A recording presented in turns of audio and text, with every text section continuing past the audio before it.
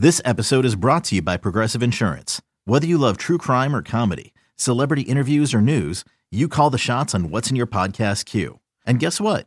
Now you can call them on your auto insurance too with the Name Your Price tool from Progressive. It works just the way it sounds. You tell Progressive how much you want to pay for car insurance, and they'll show you coverage options that fit your budget. Get your quote today at Progressive.com to join the over 28 million drivers who trust Progressive. Progressive Casualty Insurance Company and Affiliates. Price and coverage match limited by state law. You give me one shot here on a blue chip stock. Believe me, Kevin, the only problem you're going to have is that you didn't buy more. Nobody knows if the stock is going to go up, down, sideways, or in circles. What is good, NBA draft fans? Your boys are back. The Wolves of Ball Street, your favorite draft analysts, favorite draft analysts. It's the Draftdaq NBA Draft Show on the No Ceilings NBA podcast feed. My name is Corey Tulaba. I'm here, as always, with my co-host, Albert Garbage Time Gim. Albert, how we doing tonight? We're doing great. Before we started, something I mentioned to you, Corey. It's this feels like a big one. This feels like an important one. We think every pod that we do is important, but one where we're talking about a potential top 2, top 3 guy is important. So I'm ready to rock. I'm excited. And let's go. Yeah, hell yeah. We're covering a potential top pick in Brandon Miller from Alabama. He will be 20.58 years old on draft night, and he is listed at 6'9", 200 pounds. We don't have a reported wingspan yet, but he played 32.6 minutes per game, averaged 18.8 points per game, 8.2 rebounds per game, 2.1 assists per game to 2.2 turnovers per game, 0.9 steals and 0.9 blocks, shot 43% from the field, 38.4% from 3, and 85.6% from the free throw line on 4.6 free throw attempts per game. True shooting percentage of 58.3, PER 23.4, and a BPM of 12.0, which is pretty solid. Stock price preseason. This is where it gets interesting. ESPN had him at 17. SB Nation had him at 16. Basketball News had him at 17. The Athletic had him at 8. Tankathon had him at 19. No Ceilings had him at 9. Sports Illustrated had him at 28. Average price of 16.3. He came in at number 15 on the Draftdaq IPO. Things have shifted drastically. Currently, ESPN has him at number 2. The Athletic has him at number 3. Tankathon has him at number 3. Bleacher Report has him at 4. The Ringer has him at 2. No Ceilings has him at 3. Swiss Theory has him at 5. Average price of 3.1. He was 3rd on the April Draftdaq update.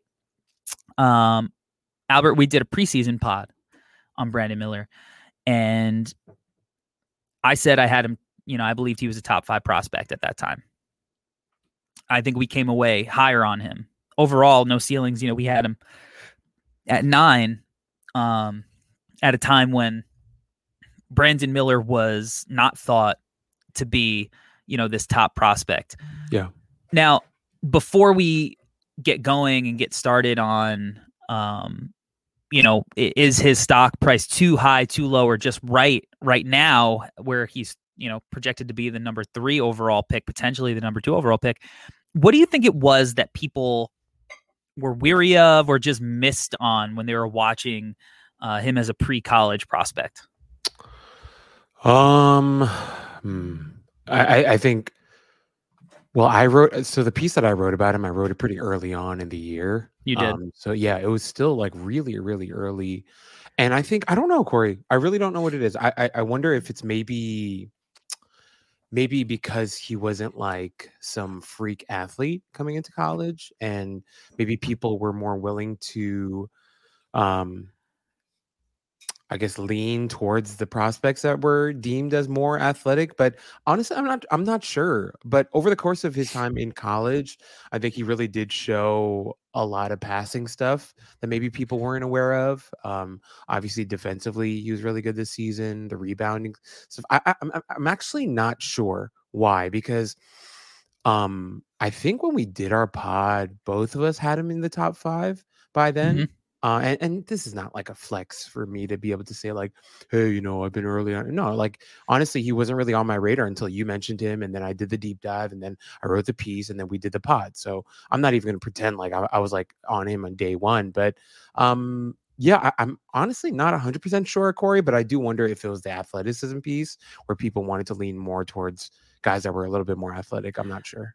See, yeah, and I get it, because he's not like an eye-popping athlete. Yeah. And I had this conversation. I just did Combos Court, which I don't think our episode released yet, but I brought up the point that I feel like high school scouting needs to change in the way that we do rankings, because it feels like every year in the top 5, in the top 10, we have these like undersized scoring guards that are consistently ranked super, super high, right? And then they just fail to kind of live up to the expectation of what, we believe that player could be.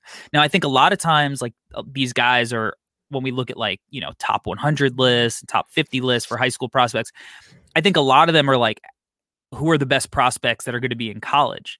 And I think that gives these guys a ranking, and then it almost skews the notion that we have of these guys going into the pre-draft process, because they're higher up on a list of how they might contribute as college players, not kind of looking at the trends of the league.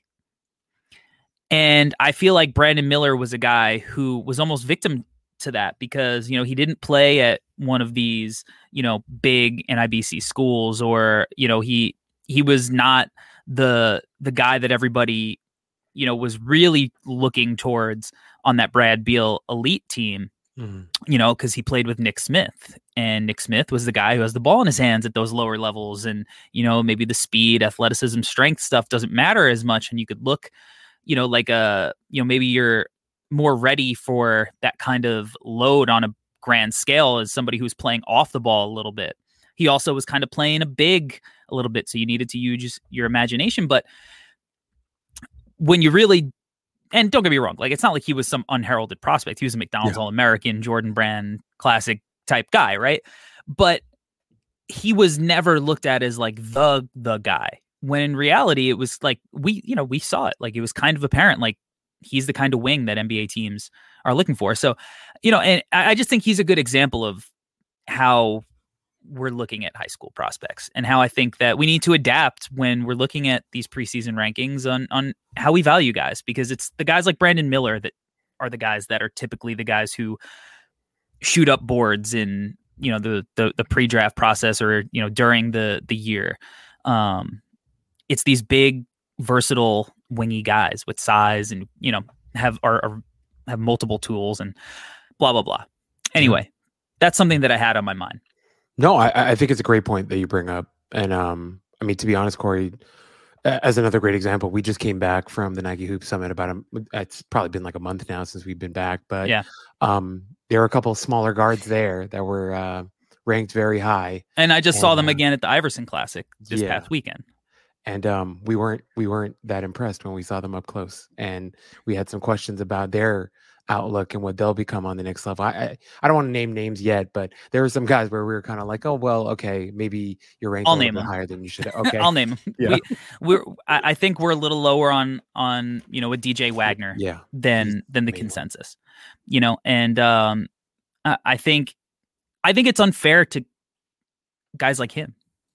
Yeah, because there's going to be this enormous expectation for him to look like a top 3, top 5 pick. And I think that's going to be a high bar for him to clear. And I think he's going to go to Kentucky, and there's going to be, well, let's think about the Kentucky bump. Like, he was this great high school player, and we need to look at the pre-college tape and believe that. And it's like, I know we all didn't see it. It's not to say he doesn't have skills. Skills. It's not to say that I don't think he could provide value for Kentucky next year. I don't know what guard in the NBA is he going to take the ball out of their hands as a guy? And it's like now we're almost looking like, I don't know, maybe if he like kind of shows some stuff, is it the Cole Anthony route? Like, is that like the high point for him, right? Like, I think Cole Anthony was another guy who kind of, fell into this trap and he dropped not as far as, a guy like Jaden Hardy did, but he still dropped on draft night and what, many people perceive as a pretty weak class overall, and weird situation, obviously, because that was the COVID year and whatnot. But yeah, so it's just, I don't know. It's something I've thought about. And I think, like you said, it's not to like gloat or anything, but I feel like recognizing the guys like Brandon Miller are going to be where, you can really stick out as an evaluator, because you're actually valuing the trends of the league more than just like guys who played well in high school. Yeah, no, I'm with you, man. I 100% agree. All right. So with that said, average price 3.1. Is Brandon Miller's stock priced too high, too low, or just right? So I had a huge change of heart the last couple of days that I 100,000,000% never saw coming. In my heart of hearts, I truly believed that it was going to be Victor Scoot forever, and I didn't want to hear anything. And then I looked inside my heart again and was like, hey, man, maybe you should be a little bit more open-minded. So preparing for the Brandon Miller pod, going back into the tape, reading my piece from earlier in the year and thinking about exactly what you're just talking about, Corey, right? NBA trends. What are NBA teams looking for? How do you find success in the NBA? And, having a really tall wing who's really skilled and gifted as a scorer, but also does other things and is beloved by synergy as a defender. But also when he's not shooting the ball well, like just plays his ass off and grabs rebounds and stuff. So all this to say, Corey, I'm going to say too low because Brandon Miller's ending up at 2 on my board. Wow. Yeah. Let's go. Yeah. Let's go. Big revelation. Mr. Garbage Time, everyone. Hey, man, I love that take. I love that you are putting that take out there, because I do think even still, that take is controversial, even though he's at number 2 on ESPN. Yeah. So, it shouldn't be that controversial. Big outlets are doing it. And it's not to, give into some fad or anything like that. I think there's a reasonable argument to be had, because it's not that Scoot isn't a fantastic prospect, and we don't have to turn this into a Scoot versus Brandon Miller debate.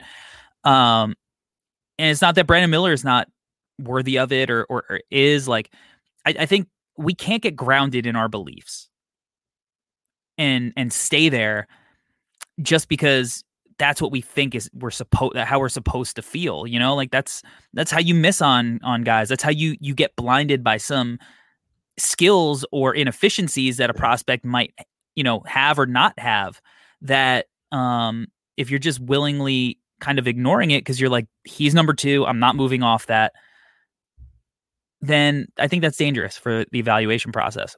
And it's not to say that he might not, Scoot might not end up at number 2 on your board after you kind of have that open dialogue. And it shouldn't just be with Brandon Miller, maybe it is with Jarris Walker. Maybe it is with Cam Whitmore or Amen Thompson or Asar Thompson or whoever you believe in.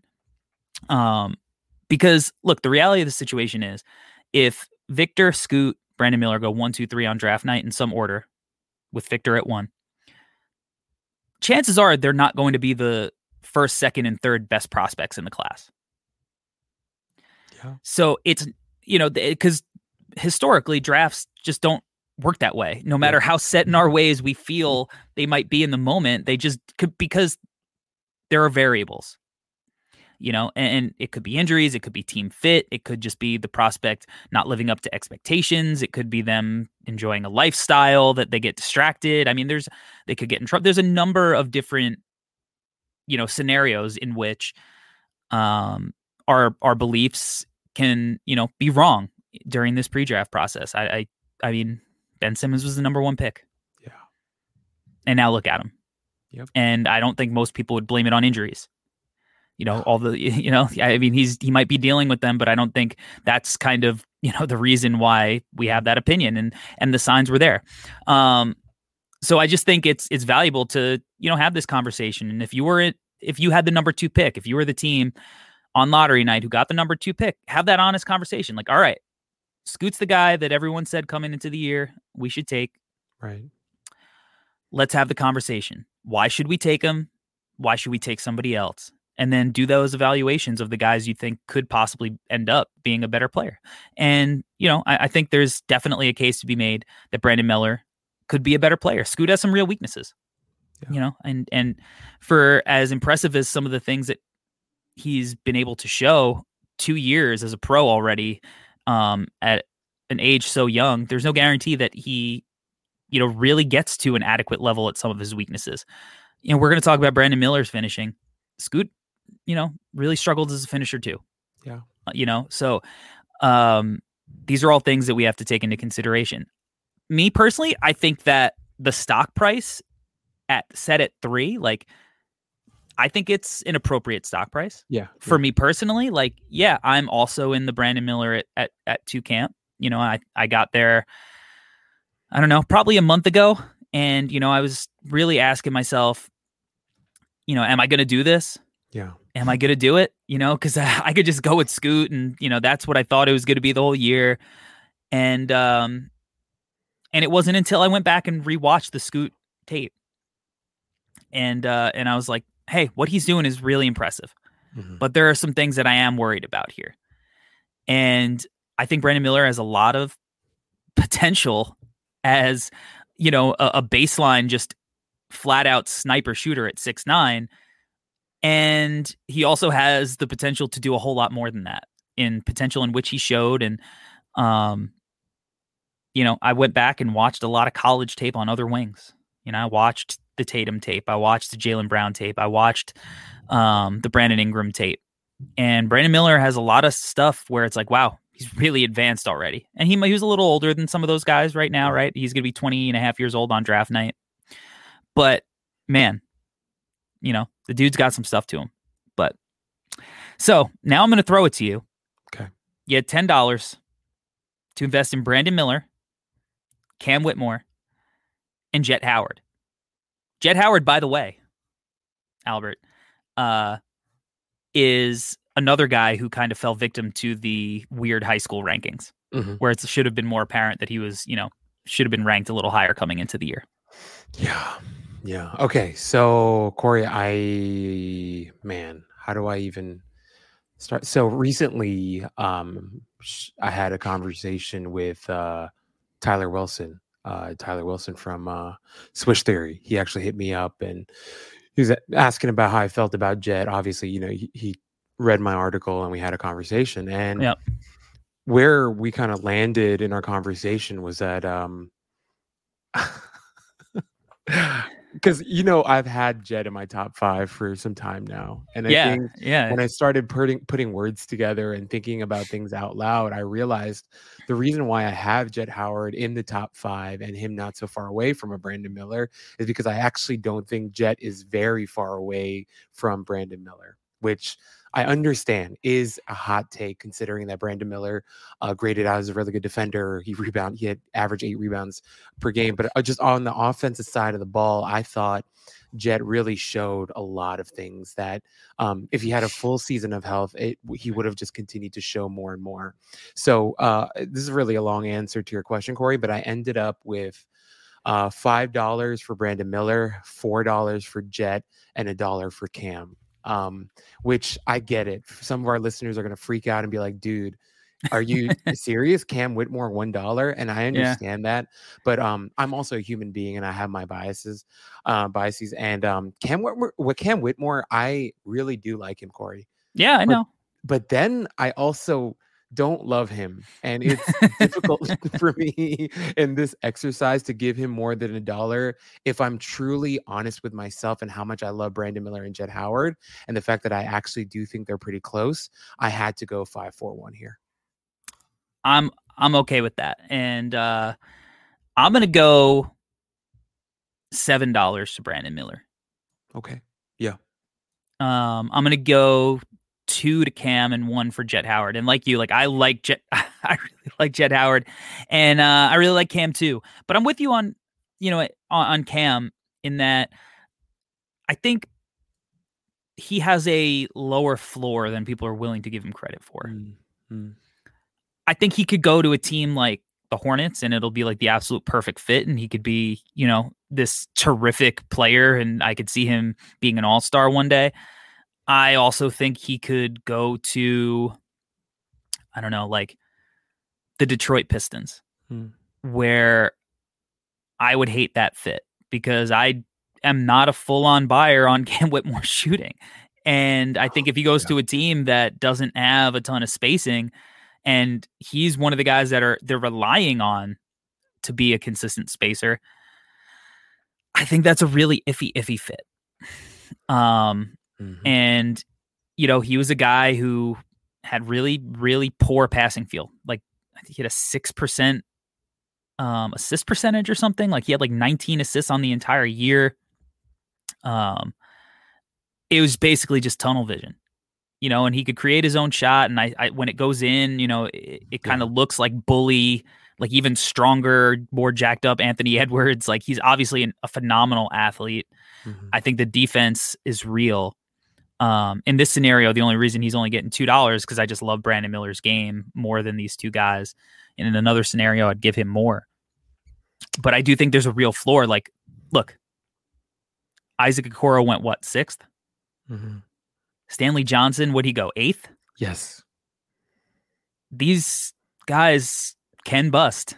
These guys in the lottery, not every single one of them are going to hit for a number of different reasons. And I think Cam kind of has that potential. I mean, look, there's not a ton of bust-proof prospects out there, Yeah. And Jet's got defensive worries, right? Yes. Or he's got rebounding issues, so maybe some some motor stuff, but he's also got a ton of positives that we buy into. And I think he's almost getting underrated as an offensive player. He is, but anyway, yeah. So that's how I'd split my money up. I mean, we have gone off the deep end for how our episodes usually go. We haven't even gotten into the scouting report yet. So 20 minutes. When you need mealtime inspiration, it's worth shopping Kroger, where you'll find over 30,000 mouth-watering choices that excite your inner foodie. And no matter what tasty choice you make, you'll enjoy our everyday low prices, plus extra ways to save, like digital coupons worth over $600 each week. You can also save up to $1 off per gallon at the pump with fuel points. More savings and more inspiring flavors make shopping Kroger worth it every time. Kroger, fresh for everyone. Fuel restrictions apply. So, I mean, we might as well, start getting into it a little bit, right? Where are we starting with Brandon Miller? I say, Corey, let's just get into the offense. All right. Because he's such a versatile, like multi-layered offensive player. I think we can just kind of wrap it all into one thing and then talk about every aspect of his offense that we love so much. All right. I mean, I guess we'll start with his shooting, right? Like that's the main draw for him. He was, at over 40% on a high volume most of the year. He ended up at 38%. I guess after the tournament, he really struggled a little bit, or a lot of it during the tournament. He was offensively, he was not hitting shots, but the shooting's real, and he's got legit NBA range. And I think one of the reasons he has such a high floor is this reason right here, right? Bottom line, baseline, this is a guy you could play off the ball, and he could be a 6'9" spot up threat with real deep NBA range. Yeah, Corey, I'm with you. I think the thing, what I was thinking about recently, Corey, I when I think about guys who generate power from their legs, and obviously I'm not the shot guru, you are, but thinking about like guys that really shoot from their legs, I think a lot to like Allen Houston, Ray Allen, those guys from the 90s, JJ Redick, how they were like really jumping into their shots. Yeah. But something I realized with Brandon Miller is he's a leg shooter too. Like he doesn't jump really high, but he does. And the reason why he can shoot from so deep was that he is generating that power from his lower half to shoot from that deep, which I enjoyed. I really like that part a lot. And if I'm wrong, please correct me. But I felt like that's what I was seeing. And yeah, man, like I think, and also if you just look at the raw numbers, like the numbers are pretty awesome too in terms of him shooting from outside. And our absolute favorite number that we always talk about is the free throw shooting, right? Yeah. 86% is a really, really pretty Excellent number. Excellent number. So considering all that, it's really, I mean, what we're watching right now, it's beautiful. This is beautiful stuff. And we didn't, I mean, nobody expected him to be this level of shooter, right? Because that wasn't what his game was predicated on. And we'll touch on that in a little bit, right? But you're right. Like, you look at the power he's generating here on this shot in particular, where he's coming off, one of these like DHOs, or like a quick pitch, from Noah Clowney, where he's just giving it to him and then he's moving to a spot, relocating. He shows his versatility in that, it's not just he's stationary, like he could do this off of movement as well. So the level of versatility in his game, and we watched clips, while we were talking for 20 minutes of him, knocking shots down off the bounce, right? He could also do it in transition, in this clip that we're playing, little transition chase down block. And then we're going the other way. This is against Maryland in the tournament. Spot up, splash. So I mean, when I look at how many different kind of team contexts he could fit into, just based off the fact it's like, all right, kind of like Jabari Smith, like where he's just going to be a good, and he gets comped to Jabari a lot, and I don't think it's a particularly good comp, but I think one of the sells with Jabari was that this is a guy who you could put anywhere on any team, and he's going to be able to contribute because he doesn't need the ball in his hands to create his own shot or to be effective. And Brandon Miller is kind of the same way, where if he goes to a team like Detroit and he's playing with Cade and Jaden Ivey, and he could play off the ball, right? Like he could space the floor for all of those guys really effectively, and you would be super happy with that. And when those guys sit, he can run a little bit of the offense, and we'll show, how he's capable of doing that stuff too. But just as a baseline, this is a guy who at 6'9" is going to be able to play the 3 and the 4 and can hit shots off the ball. Yeah. No, I'm with you, man. And actually, you mentioning Detroit is kind of terrifying. I love the idea of him playing with Cade and Jaden Ivey, just because as much as, and we'll get into the passing and stuff, like I think he actually can really pass, but I do feel like he needs a little bit more seasoning, whether it's, tightening his handle or whatever it is. But I think him playing with those two guys and the opportunities and the open looks that he'll get just by playing with them is terrifying. And Corey, just to kind of go back to your point earlier about him being comped to Jabari, I'm with you. I really kind of hate that, just because Brandon Miller can dribble the ball, and he can handle, and he can run pick and roll pretty efficiently. And so he's once again, it was really hard for me to move off of Scoot at number 2 because I was so set in my ways. But the more you watch Brandon Miller and the types of shots that he was taking, and then also, Corey, I don't know if you remember, but when we did our preseason pod of Brandon Miller, one of the main things that we talked about in terms of his offensive game was his mid-range stuff. And that's something that he really flashed in high school, which I think he was also able to flash in college. And I hate to beat the dead horse because we say this almost every time we talk about scorers, but in the modern NBA, of course, 3-point shooting is really, really important. But something I want to bring up that Nick Agar-Johnson brought up when I recorded the Deep Dives pod with him this week, he was like, well, people think there's like this misnomer with mid-range shooting that people think it's extinct, but it's not that it's extinct. It's just, it's kind of reserved for those who can actually hit it. If you can hit the mid-range, then yeah, absolutely, you should be taking it. And that's the thing with Brandon Miller. Like, we've seen a lot of clips of him being really versatile, shooting off the move from the outside, spotting up, but also from the mid-range. What he showed in high school, I thought he was able to show that in college as well. So I actually don't think he did get to show it much in college. Because, I mean, Alabama's offense was so predicated on threes and rim. Yeah. Like, don't get me wrong, there are some mid-range shots that he took, and I don't think Synergy actually classified all of them. Synergy only classified 4 mid-range shot attempts from 17 to 3, to 3, the 3-point line. And I do think there were probably a little bit more that, they classified somewhere else. Maybe it was 15 feet, and in, and that's why it didn't qualify under 17. So, but it wasn't a heavy dosage, Sure. right? Just stylistically, that's just not how Alabama played. And shout out to Synergy for, these numbers that, do us so well and make us look smart. Mm-hmm. But you're right. That mid-range game was something he really thrived doing in high school. And it's one of the reasons I was so high on him, because it looked so smooth as a shot creator.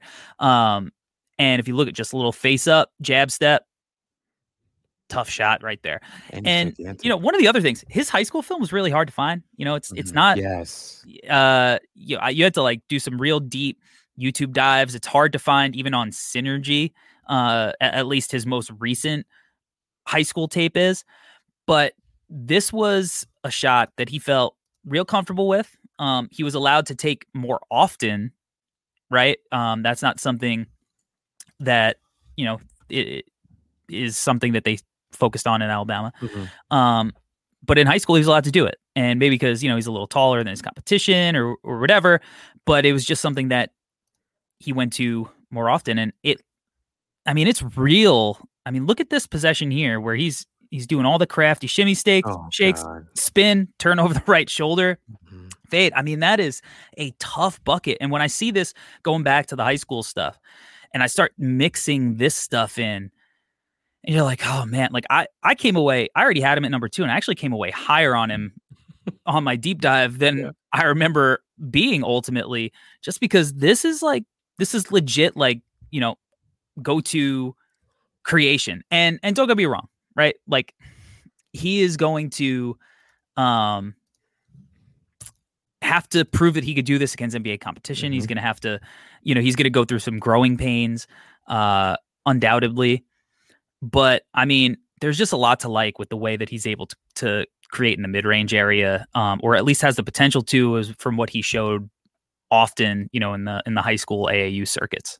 Yeah. No, Corey, I'm with, something that I realized, just like you, Corey, after the deep dive, I was like so much higher on him. And then I made that decision to move him up to 2. And something that I realized was even the players that I was comping him to changed dramatically. Like in the original piece that I wrote about him, I comped him to like Glenn Robinson.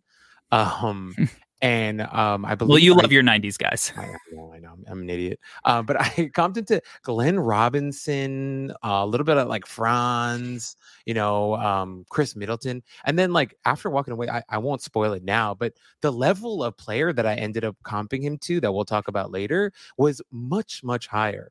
And it's because of exactly what you talked about. Corey, you're right. The system that he played in Alabama, obviously, he wasn't given a lot of opportunity, but it was still there. There were still moments where he was able to flash that mid-range stuff. And then obviously, as you mentioned, Corey, what he did, he didn't shoot. We didn't know that he was going to be this level of an outside shooter. So I guess in that way, it was a favor to him, and it was beneficial to him that he was enabled to take a lot of those deeper threes in college and to play, with the ball in his hands, because it was able to, he was given the opportunity to highlight another aspect, another layer to his offensive game that was a little bit different from what we saw in high school. And so, like you said earlier, once you start combining the high school tape and the college tape, then we're talking about like a really complete offensive player, especially when it comes to scoring the ball. And you talk about 3-level scoring, he's got that. Obviously, we'll talk about the finishing at the rim that maybe isn't at the same level as outside shooting or the mid-range shooting, but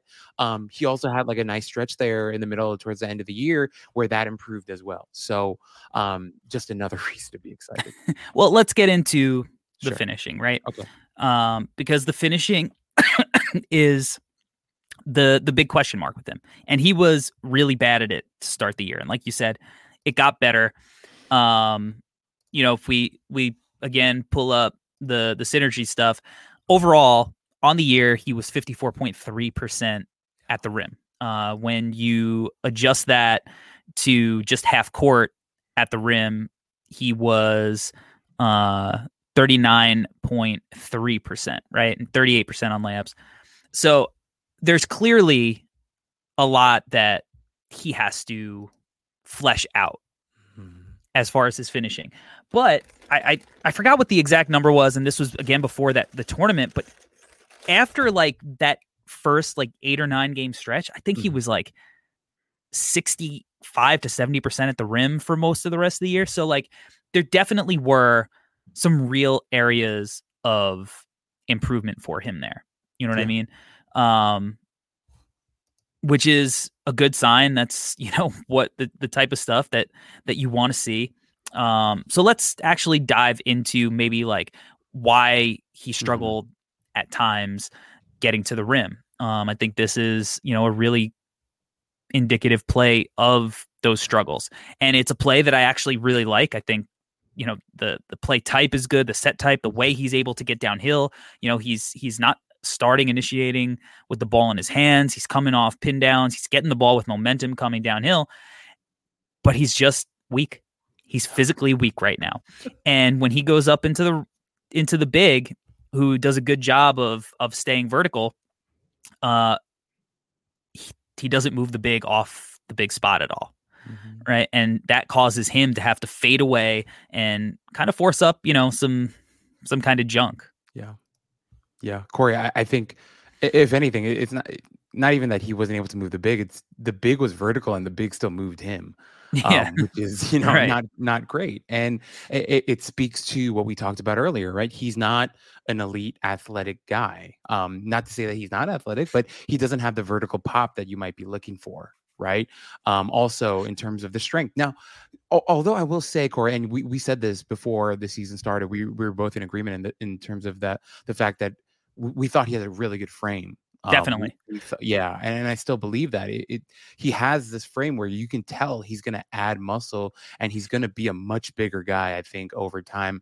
I'm not saying he's going to look like LeBron, but at the same time, I think he's going to look a lot bigger than he does look right now. And so with that added strength, I think that's definitely going to help him compensate for the lack of pop because, even if I've seen people compare him to Paul George, but, Paul George was really, really athletic, a vertical athlete that I don't think Brandon Miller is. But I think the word that you used is very, it's raw, but also very fair. He was weak.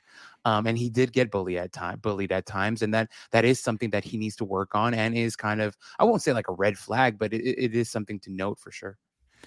Yeah. Like you said, I don't think it's a red flag.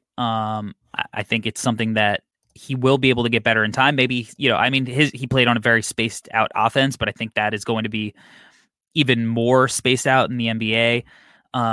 But that lack of strength, was something that he struggled with. And, maybe even like here, he gets by his man, instead of just going up into the help and trying to finish up and through him, he kind of hesitates right on this clip. And he just stops on a dime and has an up fake and ends up going backwards and settling for like a fadeaway hook shot. Also misses the corner pass a little bit, but we'll touch on his passing later, which I am very high on as a little teaser.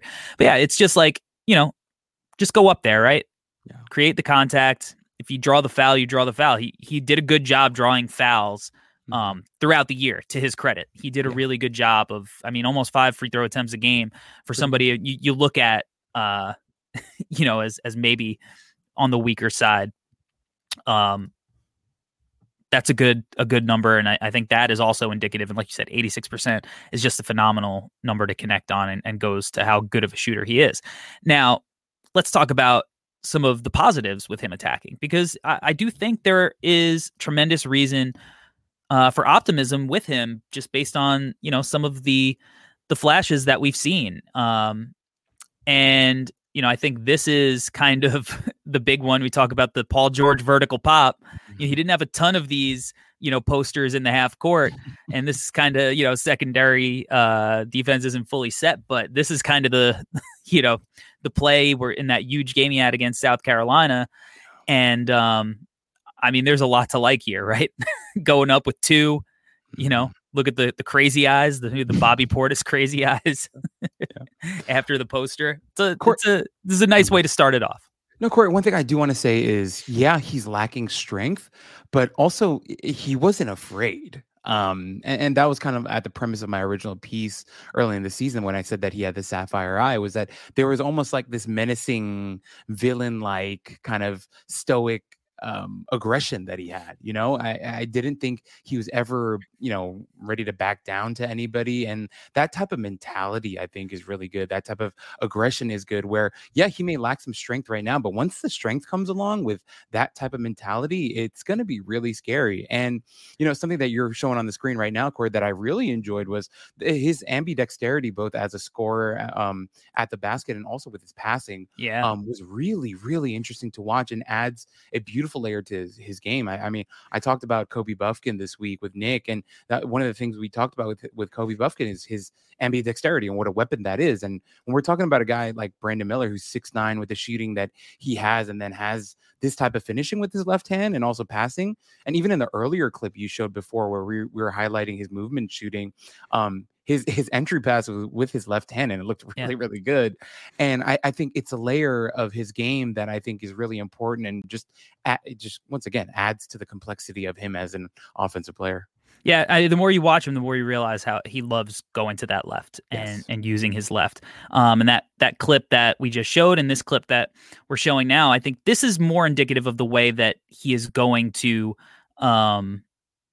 win with his finishing, which is the pace in which he plays, his handle, and the change of speeds and stuff. And, for a guy his size, he looks like, he's a 6'3", 6'4" guard. The way he gets high, goes high to low, the in and out, the cross, the reject, and now, finishing through contact here. That is a high level play for, a guy who was a freshman in college, and he was so effective and so impactful because of stuff like this. It's not just the off-ball shooting.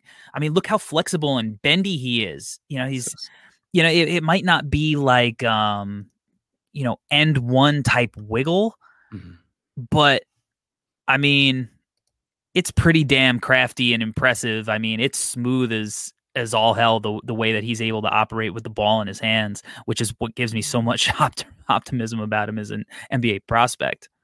And Corey, even on that play that you're playing right there, like the fact that he doesn't immediately reject the screen, but he does like an in and out and then goes into the setups. Cross. We're going to talk about the setups. Exactly. The timing and the savvy of that type of stuff, him knowing himself, knowing that he doesn't have the most explosive first step, but because of that type of manipulation and timing and setup, as you're talking about, it makes you that much faster because of, once you get a guy going the wrong way, like that really helps a ton. He's incredible. He's awesome, dude.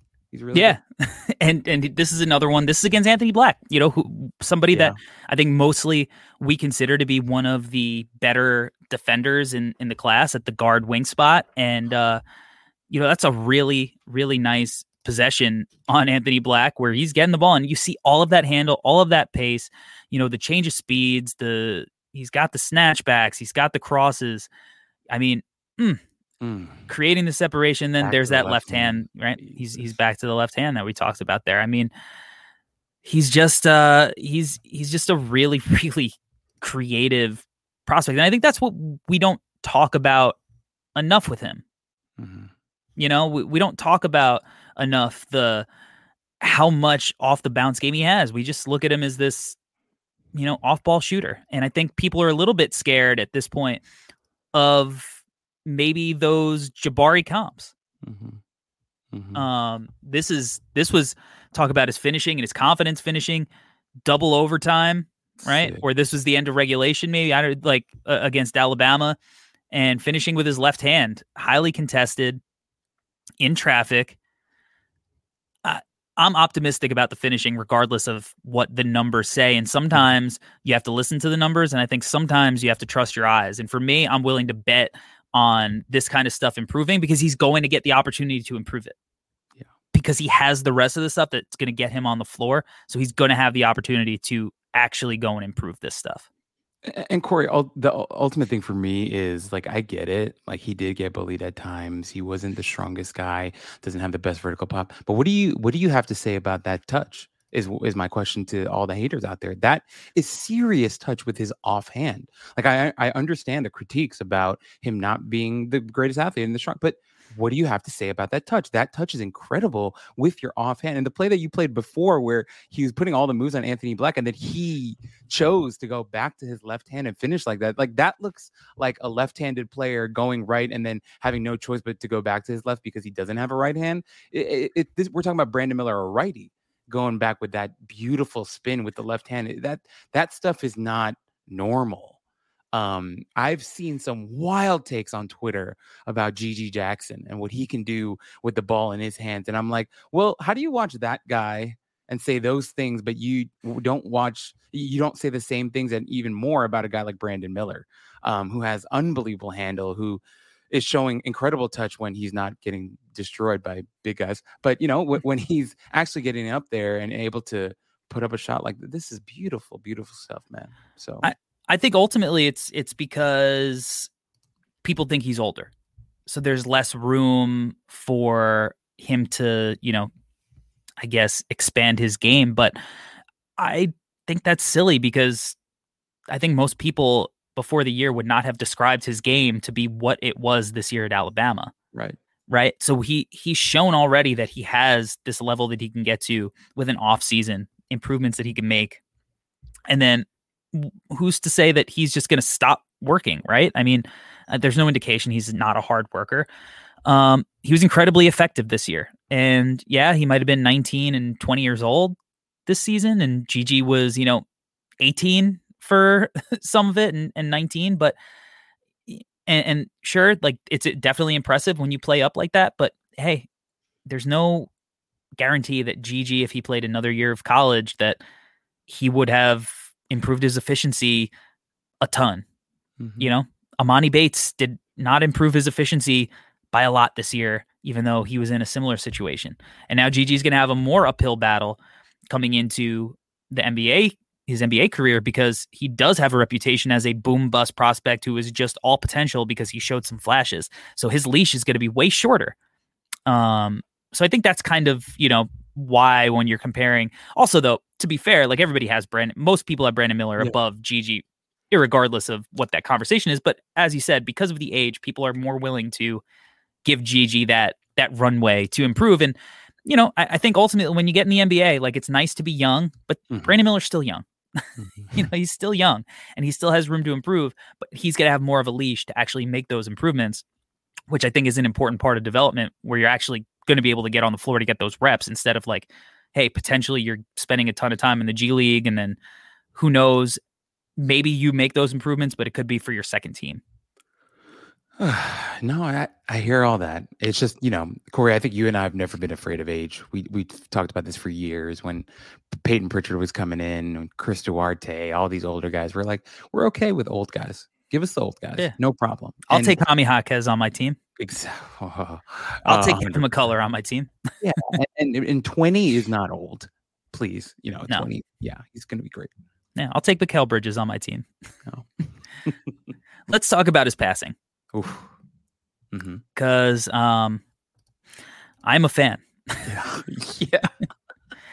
I think he's just so crafty as a passer, man. And we talk about, these the setups and whatnot. And, it doesn't seem like anything too crazy, right? It is just a basic like pass to the lob man, but the accuracy is the accuracy, the touch, his touch is phenomenal. But I want you to watch I'm going to pause the clip here for if you're watching online. I'm going to pause it here. Watch how he gets that second defender to commit to him and step up and not go with the big. Watch that right there, that little That dribble right there. That little shoulder shimmy, the extra dribble. And that makes the defender think he might actually drive, and he gets him to commit, and now it's just a miscommunication. There's no weak side help that could get there in time, right? Because of just that one little dribble. And it's subtle and you might not notice it, but it was vital to opening up the floor right there. Mm-hmm. Mm-hmm. No, it's unbelievable. Corey, I think what you mentioned earlier, like the whole setup stuff, that's really, really important with him. He is so smart, so savvy, so patient. The vision is there. Once again, both hands. I think it was that same Auburn game too. There was one where it's on the left side of the floor, pick and roll, just throws in. It was a little bit behind the guy with his left hand, but still, like it was in the perfect location. I think I have that one. Yeah, it was just a great pass and just so smart. And even the one we're watching here, like the things that he can do at his size, and obviously we talk about left hand, perfect location too. But he uses his size to his advantage. He could see over the defense, see over his man. Incredible touch, timing, accuracy, all that stuff is crazy with him. And then, with everything that we mentioned with his handle, like he leverages all his handle into passing as well. Like he's able to create opportunities for himself to make good passes. And it's about pick and roll. Oh, yeah, that's exactly. It's a little bit behind, but also but it's on time and it's in his catch radius. Like you wish it wasn't a little bit behind, but just the way it's still just so catchable. Right. And I mean, look, starts it off, even the little quick pitch there comes off the DHO. It's not a normal pass, man. Like I hope people realize it's not as easy as he makes it look. That's a great pass. No, and I mean, just the left hand stuff. I'm gonna pull up my favorite. I think of the left hand dribbles right now, which is it's a little Nash dribble. Come out the other side, whoop! Oh my god! And then the spin, like that New York City point guard spin at the end. Stephon Marbury-esque right there. Yep, right. Mm-hmm. Comes off. Gets Castleton, draws him. Whoop, sorry. God. Shout out to Colin Castleton, friend of the program, soon to be making an appearance on this feed, I believe. But yeah, he's just an unbelievably crafty passer that does it in so many different ways. I mean, he's also just super, super good at these transition hit aheads. Yes. Not letting the ball stick, playing fast, playing with pace, playing that NBA style, get the ball right up the floor. You see your man, right? Like hit ahead, which I love. I think his passing is, is probably the most underrated part of his game. And it's the reason I'm so damn high. I mean, we look at constantly these guys who have this plus size, feel, and vision, and we see how they thrive, right? And he might not be as thick as a guy like Franz, but who you comped him to earlier in the year, but like stylistically, there are a lot of, I think, similarities in the way they play. And like right here, like he's really tall, he's got good vision, he sees the whole court, and he just over his head fires to that wing, and he doesn't get an assist here because the shooter doesn't make a shot, but it's still a great pass, even if it's not some super insanely complicated thing. It's a really good pass, and he's just a smart, savvy, quick decision maker. I love this one, right? Whoop! Oh God, yes. Left hand again with the speed, top of the key, fires right to the paint. 0.5. Isn't going to hold it too long. He little ball fake, knows exactly where his guys are. I just adore. I just adore the passing chops from him. I think it's just super high level. And Corey, the thing that I love the most is his his demeanor about it all. Like, he celebrates passes more than he celebrates his own buckets at times. Like, this is a guy that genuinely is a selfless player that likes to pass, that likes to make these types of pretty passes. And also, to his credit, Corey, I know we're showing a lot of these like highlight reel types of plays. He also makes the basic pass as well. Like, he'll make for sure. the extra pass to the corner. He'll make the pass before the pass. He's totally okay with all that. He's not just looking for the highlight reel passes as some guys may be prone to do. He's just a selfless player. And that just adds to his intrigue and adds to his beauty as an offensive player because he's looking to do the right things. Something I didn't get to mention before was at times I felt like his shot diet or, you know, his decision making with his shooting, I thought at times was like so. But overall, though, like, he's not this, like, as you kind of mentioned with Cam Whitmore before, he's not a tunnel vision guy at all. Like, he is actively looking to pass the ball and make the right plays, and it's beautiful stuff. It's beautiful stuff. Yep. And again, here with the setups, the little in and out, operating, quick hit, and, you know, he's able to get his guy a pretty open lane to the rim. So should have hit. Yeah. I mean, look, I think that I think he can average 5+ assists per game in the league. Yep. I mean, not right away, but I think down the line, he's going to be a guy who is one of these kind of all around complete offensive players who it's like 25 points, 5 assists every night. Like, I think he can get there. I really do. I think you put the ball in his hands, I think good things are going to happen. And if I can see him, and the other thing is he rebounds. He rebounds the crap out of the ball. If he's going to be a guy who I could foresee averaging 25, 8, and 5 in the league, you know, and I think he's a good defender. And now seems like a good enough time to, you know, talk about that defense. Mm-hmm. If I could foresee him being a two-way player who's capable of that offensively, all right. If he doesn't become a number 1 option, he could still live up to being a number 2 pick or the number 3 pick. He could still live up to that because guess what? If Kawhi is healthy and Paul George is healthy, Paul George is the number 2 option. Mm-hmm. And, you know, he's going to put up huge numbers. I think the bar to be a superstar number 1 option right now is so high. And ultimately, a lot of guys who used to be number 1 options are better fit, you know, are more suited to actually be a number 2 option. I don't think Brandon Miller is a generational prospect. Mm-hmm. I think true number 1 championship level prospects are, you know, on the border of like being generationally good. And I don't see that with him, but there's only one other guy I see that with in this draft. And even that guy has some question marks on offensively. So, but I do think that Brandon Miller is a guy who's going to be a two-way player and a high octane offensive two-way player. There's a guy playing in the playoffs right now, playing for the Boston Celtics. Guy came in as highly, you know, he was the number 3 pick in the draft, could really score the ball, but improved his defense over time in the NBA. Jason Tatum has become a really good defensive player and a guy that the Celtics really rely on for his defense, along with everything he can do with his scoring. And I think Brandon Miller could be, I'm not saying he's going to be exactly like Jason Tatum as a defender, but I think he's going to be a really good one. A guy who knows how to use his length, use his size, obviously not the strongest guy, but look at him flipping the hips, can move his feet, right? Can contest most shots with his length.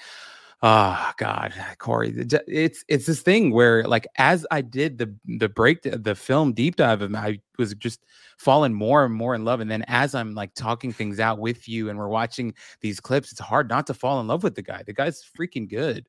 And even on like, I remember just looking at the synergy thing and looking at defense, and like everything is like either excellent or very good with him as a defender.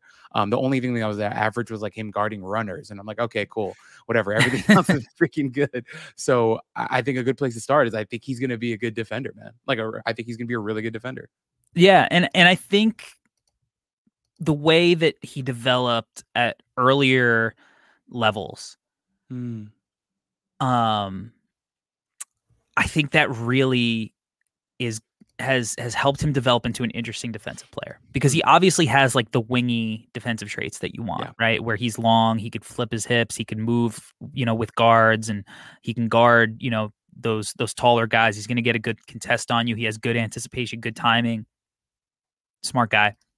But when he was in high school and even on the AAU circuit, he was playing like big. Yes. Yeah. He was playing a lot as the 5, as the primary kind of rim protector. And I think you see some of that, at times. Like he averaged just under a block a game.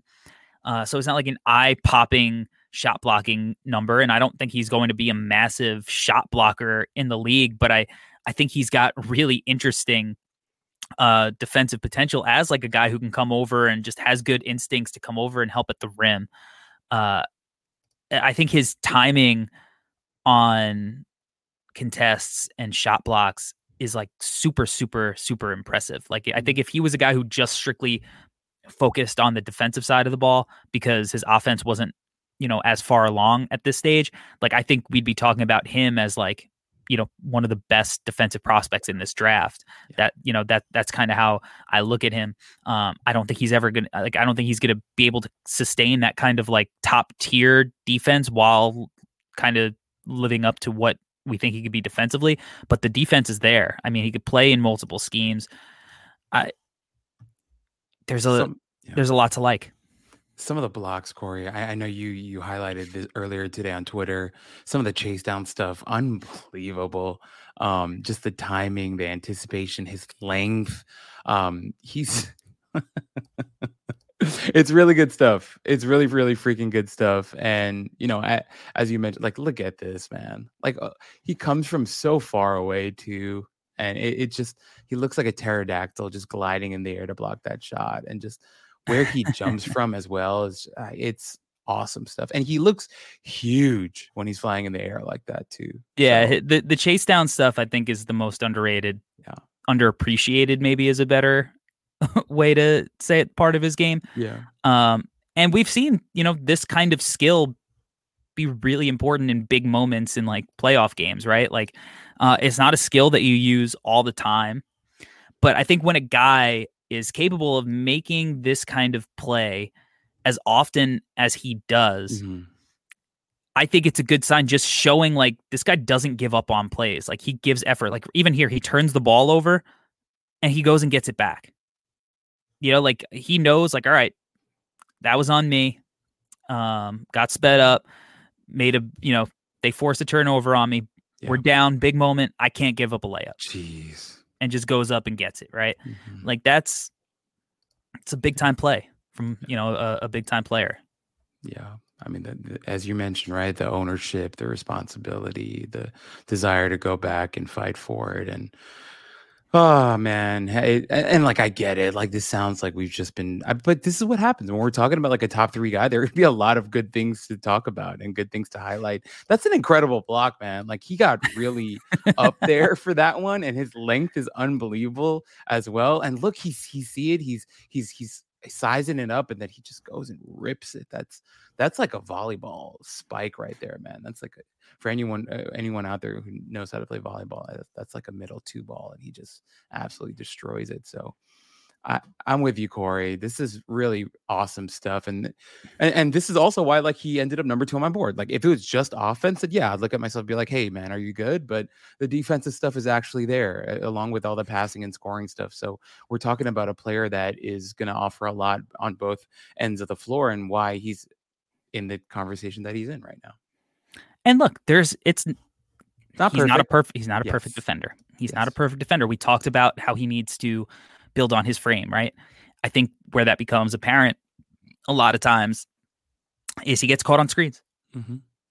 Like he just sometimes just can't get through them and gets bodied on this particular play against Maryland on a side ball screen. Now, this is kind of where, the synergy numbers can fool you at times, because this is a miss. This shot is a miss ultimately, but it's a clean look. I mean, it's over the help, but like Brandon Miller got taken out of the play, right? So it's not always like, hey, let me just go check out his Synergy profile. Shout out to Synergy again. They have been tremendous help for us. But you actually have to go and watch the film and see what it tells you. And this is an area where I think he struggled, regardless if it was a make or a miss. I really think that screen navigation, and I think when he's got momentum, when he's chasing, he's really slithery and he gets around screens. But I think when you put him in a pick and roll, sometimes he really gets caught up. And I think this is a kind of a good possession to illustrate how it could hurt at the next level, where he gets caught up on a screen and a 3-point shooter just gets an open 3-point look, makes him pay. And at the next level, there are so many good 3-point shooters, right? That is just really hard to, give up. This is, early in the game. It's not like a big moment or anything, but if this happens consistently, your coach is going to be pretty upset, I would wager to say. Tibbs wouldn't be happy if he was his coach, is for sure. But Corey, I do want to say, like, also the effort was there though. Yes. Throughout, like, all season long. Like, I love the effort, and also, like, we mentioned it a couple times already, but rebounding is part of defense. Yes. And he averaged 8 boards a game, and he did it in big games too. And he did it in games when, he wasn't shooting the ball well. I know I mentioned that earlier, but that's an important thing to me. Like, and I know, Corey, that's something that you mentioned a lot too. Like, what are you doing when the shot isn't falling? Do you just disappear, or do you not affect the game at all? And that's a big Brandon Miller thing, where when the shot isn't falling, he's still affecting the game, whether it's with his defense or with his rebounding or his passing or just the threat of him eventually hitting a jump shot. Like, these are all aspects of his game that make the defense think, or the opposing team think, because he's doing other things. And so I thought the effort was always there. You're right. Like, some of the screen navigation needs to be cleaned up, but it's not like I didn't feel like he was like quitting on plays. I thought he fought all season long, and I think those rebounding numbers need to be applauded. Like, that's real to me. Yeah, I mean, right here is a good example of that effort, that energy. He does a good job. He gets over the screen, he stays attached, and he draws Gigi right into the help, and Gigi throws up some junk, right? Like, the effort is there. He's going to make you work, and I can't stress how important enough it is when I look at a prospect, especially a high level prospect like this, where you go, like you said, shots not falling. What am I doing to help my team win? And he was rebounding. He was making plays. He was, just finding ways to contribute. He would have multiple steals, multiple blocks, high assists, high rebounds, whatever. It was just like, I'm not going to just quit playing because I don't have my shot falling. I am going to do whatever I can to make an impact. And that's, one of the reasons when I look at that, I had him, I moved him to 2, is just, I believe that he can impact the game when his shot isn't falling. And it's not to say that Scoot can't. Obviously, Scoot, at number 2, if you have him there, he obviously will find ways to impact the game when the shot isn't falling, right? Like, he's a tremendous playmaker, Scoot. He is, I think, going to be a positive defender. When he locks in, he can be a positive defender. I think just all the paint touches that he gets, that gravity that, he has as a driver, is really impressive, right? So it's not to say that Scoot isn't, but I just, at Brandon Miller's size, with some of the flashes of, self-creation and pick and roll creation, and the passing, along with the fact that he is an absolute sniper. And, like, what's the thing that everybody has kind of harped on with Jabari, that they gave him an excuse on in college, and now they're, we need to find him a point guard because he needs to be set up, and he, people were taking shots away from him. It's like, well, Brandon Miller can create his own shot. He's the one who's going to go and have the ball in his hands, in a way that Jabari didn't. So I love the kid's game. I think he is the real deal. I think he's so good. And if Scoot ends up being that superstar guy, and Brandon Miller is just like an all-star or a high-level player, it's like, all right, I'll be like, I swung and missed. Yeah. And that's fine, But I look at, the archetype of that athletic guard, and, it's really hard to find success when that guy is your best player, right? Like, and maybe you're going to go to a team and Scoot isn't going to be your best player. Maybe it'll be somebody who's already on your team, and it makes more sense that way, right? That's possible too. But I don't know. I'm a Brandon Miller guy. Yeah. Yeah. I started the year as a Brandon Miller guy, Yeah. and I didn't know it. Honestly, it took me a while. I had him at 5 for a while. I was Yeah. being patient in our rankings. I had Keontae over him. I had Jarris over him, and it hurt me a lot when I moved him ahead of Jarris. It was honestly harder for me to move him ahead of Jarris than it was for me to move him ahead of Scoot. And we still love Jarris so much. I know you still have him really high. I thought we both have him really, really. He's gonna be so freaking. Where do you have Jarris right now? 4? Jarris is at 4. Yeah, same. Exactly. Yeah. Exactly. Yeah. Yeah. Our top fives Jarris. are very similar until I mentioned Jed Howard, but yeah, I'm with you. Yeah. Yeah. All right. If you're buying stock in Brandon Miller, who may you have bought stock in previously? So I mentioned earlier when I originally wrote my piece, I said like Glenn Robinson, Chris Middleton, these types of guys. Where I ended up is like, okay, like there's a world. I'm not one for one. Listen carefully, everyone. Not one for one. But I was like, okay, this smells like Jason Tatum. In some aspects, I was like, cool. I think Brandon Miller is going to add muscle. I think he's going to add strength. He can really pass the ball. I think this year Tatum was at like 30 points, 8 rebounds, like 5 assists. And I'm like, cool. Brandon Miller can do that one day. I really believe it. And if I didn't believe it, I wouldn't have moved him up to 2. So I saw some hints of Jason Tatum, saw some hints of like Rashard Lewis back in the day, but with better passing. And the reason why I said Rashard Lewis is because if you go back and watch Rashard Lewis was like really good about taking smalls into the paint and just bullying them. And he just had a really good mid post game and can do stuff in the low post against smaller guys to go along with all the shooting and stuff. But that's just like, for me, that's a me comp, like a 90s guy with Rashard. But Corey, if I didn't believe that there was some Jason Tatum in him, I wouldn't have moved him past Scoot.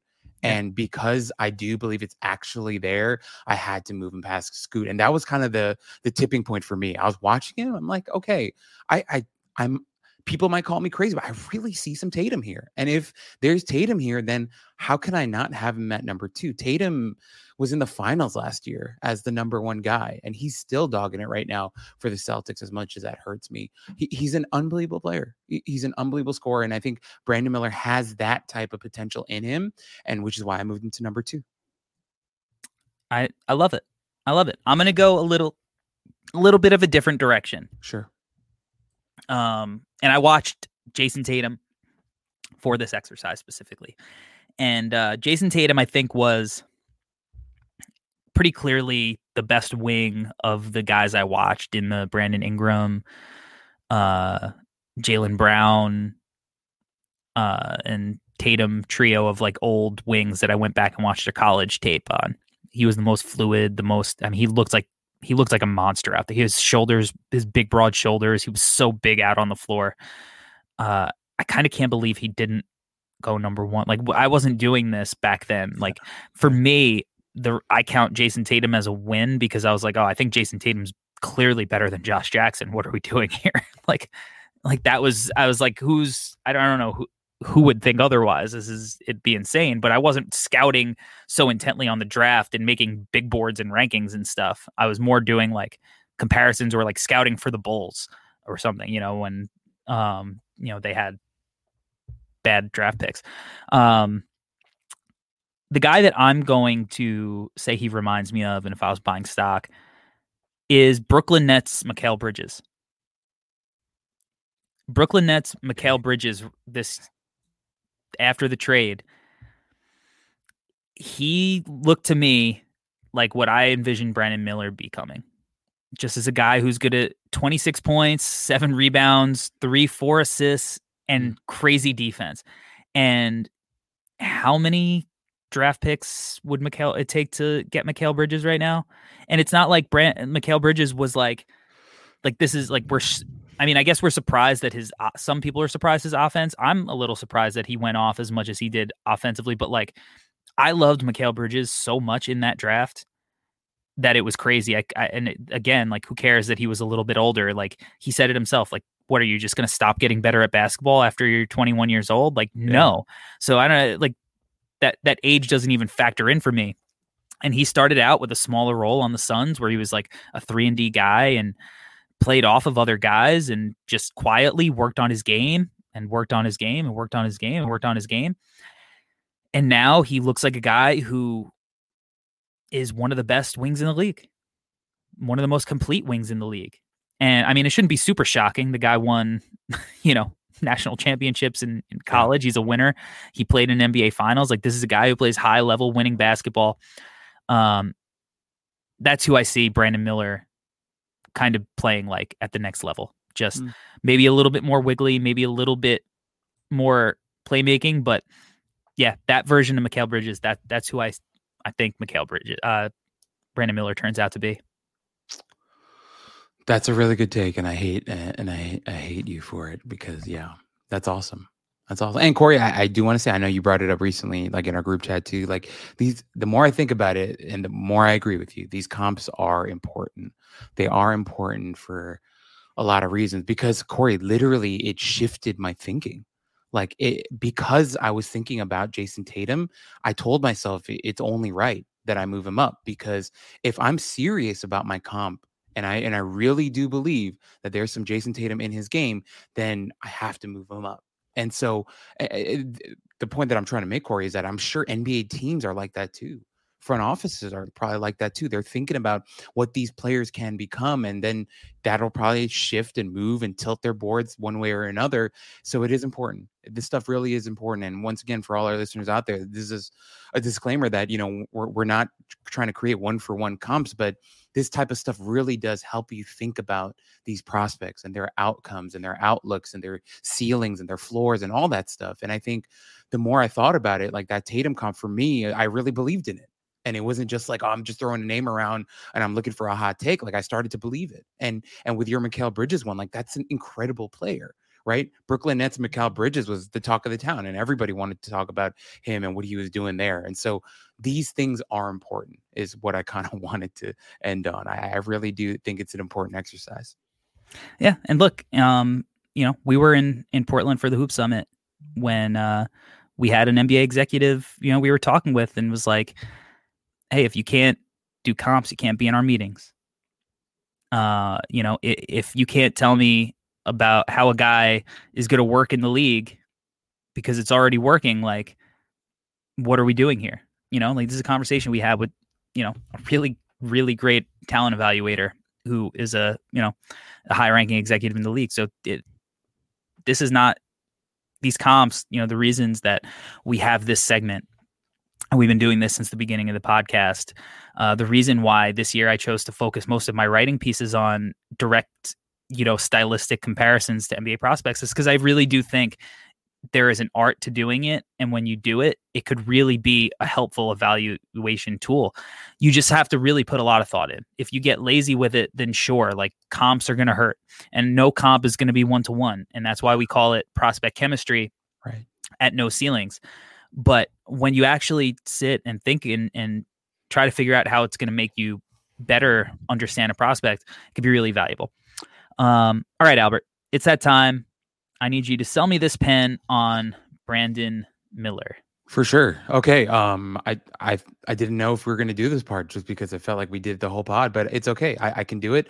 If you're interested in a 6'9", 6'10" jumbo wing who can handle the ball, who can, as Jalen Rose always talks about, he can dribble, pass, and shoot, and can do it at an effective level.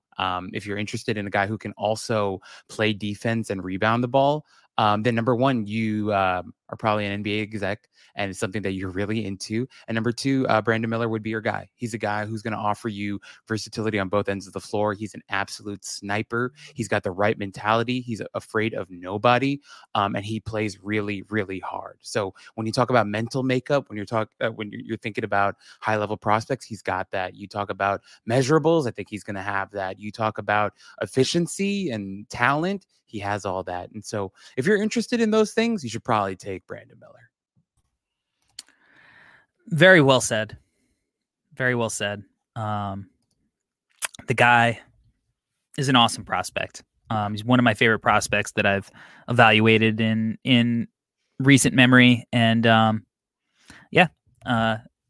hope everybody, has enjoyed this episode as much as I think we did. And if you have questions, I urge you to go back and, rewatch his film. Even if you don't have, access to Synergy or Instat, there's always, channels where you can watch full games on YouTube. That's how I used to do all my scouting before I had access to these tools. I used to literally just watch the games on YouTube and rewind and pause, and there's some really valuable stuff. And so he's a lot of fun. And obviously he's not some sleeper prospect or anything like that. He's, probably going to be the number 3 pick in the draft. So, but with that said, the debate on whether he should go 2 or 3 this year is a fun one. One I didn't fully expect. One I didn't expect myself to turn on, but it's one of those things I don't want to just be like, I'm going to play it safe, because where's the risk in me just saying Scoot is the number 2 guy because he's supposed to be the number 2 guy. He might be the number 2 guy, but right now my gut is telling me that I like Brandon Miller more. And so, and that's in a vacuum. Again, it fit, context, all that stuff. And I fully expect Scoot to be really, really, really awesome player. But Brandon Miller is my number 2 guy right now. So that's it. All right. If you enjoyed this episode, please leave us a 5-star review, comment, share. That would be awesome. If you're watching this on YouTube, make sure you hit that like button. Thank you for watching and rocking with us. As always, subscribe to the channel. We have so much NBA draft content coming up. The draft lottery is in a couple of weeks. It's going to be a really, really fun draft season. We have draft guide news, coming soon. We're going to have new merch, the whole thing. So Albert, tell the people where they could find you before we sign out. You can find me at Alberto with an E Gim on Twitter. You can find me at GTGNBA on Instagram as well. And you can find me at Corey Tulaba at the NBA Draft Dude on TikTok and Instagram. Been posting some stuff. Just watched a bunch of prospects work out over this weekend, and I think we're gonna get them for some film sessions soon, which will be exciting. So, yeah, make sure you're locked in to the YouTube channel, to the podcast feed, to everything we're doing at No Ceilings. Fun time, y'all. Appreciate you rocking with us. The Tylers are on tomorrow. Until that time, we're out. Peace. Peace.